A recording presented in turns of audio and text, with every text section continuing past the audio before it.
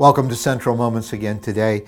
We are now in the last chapter of Zechariah as we finish our last week walking through this amazing book. It's the second last book of the Old Testament. The temple is being rebuilt. That's why Zechariah is prophesying. His prophesying sort of fuels this process of the rebuilding. But that rebuilding of the temple is a picture of the day when God makes everything new in our world. And this is our ultimate hope. And when I talk to people sometimes about their hope, like what do you hope for? Usually you'll hear things like, well, I hope my kids turn out, I hope I get that job, I hope I have enough money to retire on.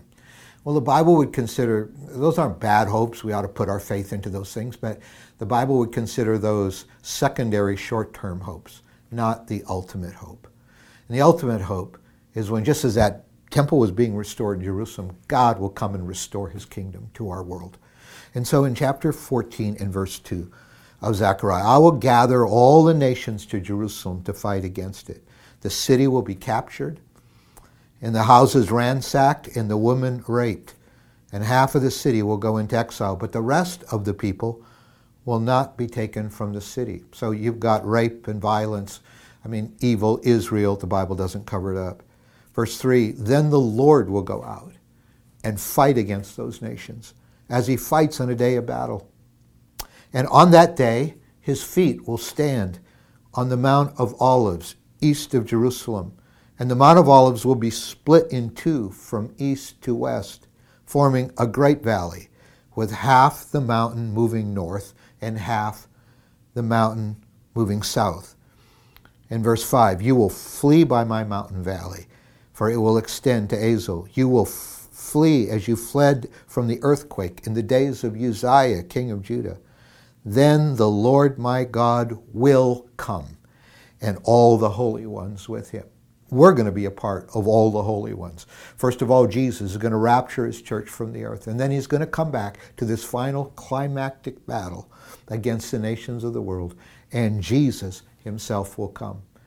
And according to Zechariah, he will step foot again on the Mount of Olives. It's traditionally the Mount of Olives, somewhere near Bethany, that the scriptures indicate that Jesus ascended into heaven after he rose from the dead.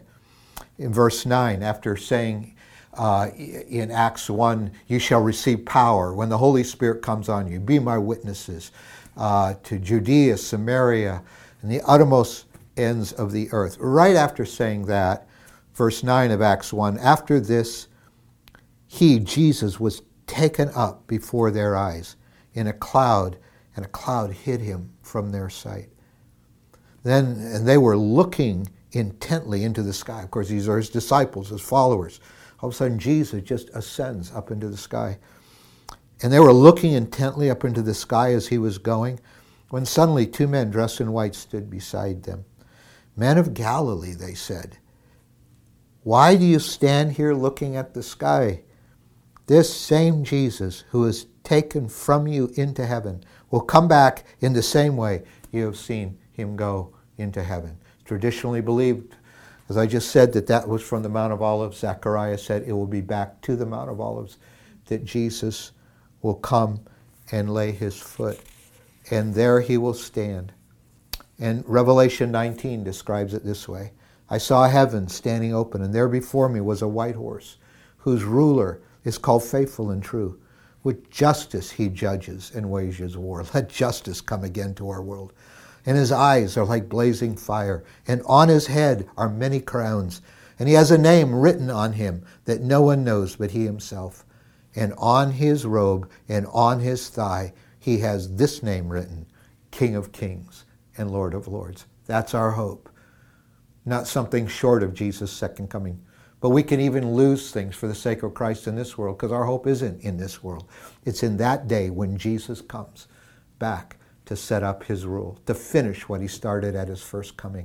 I want you to put your hope in the second coming today in a fresh way. And if you're not ready for Jesus to come again, you can trust Christ to forgive your sin. You can repent and get your heart right. If you've been spiritually drifting and the second coming of Christ is the last thing you ever think about and has nothing to do with what you're really hoping for, then you're probably too attached to this world. We can repent. We can ask him to forgive us, because there is a day when Jesus will come again. And so we pray with the scriptures, even so, Lord Jesus, come.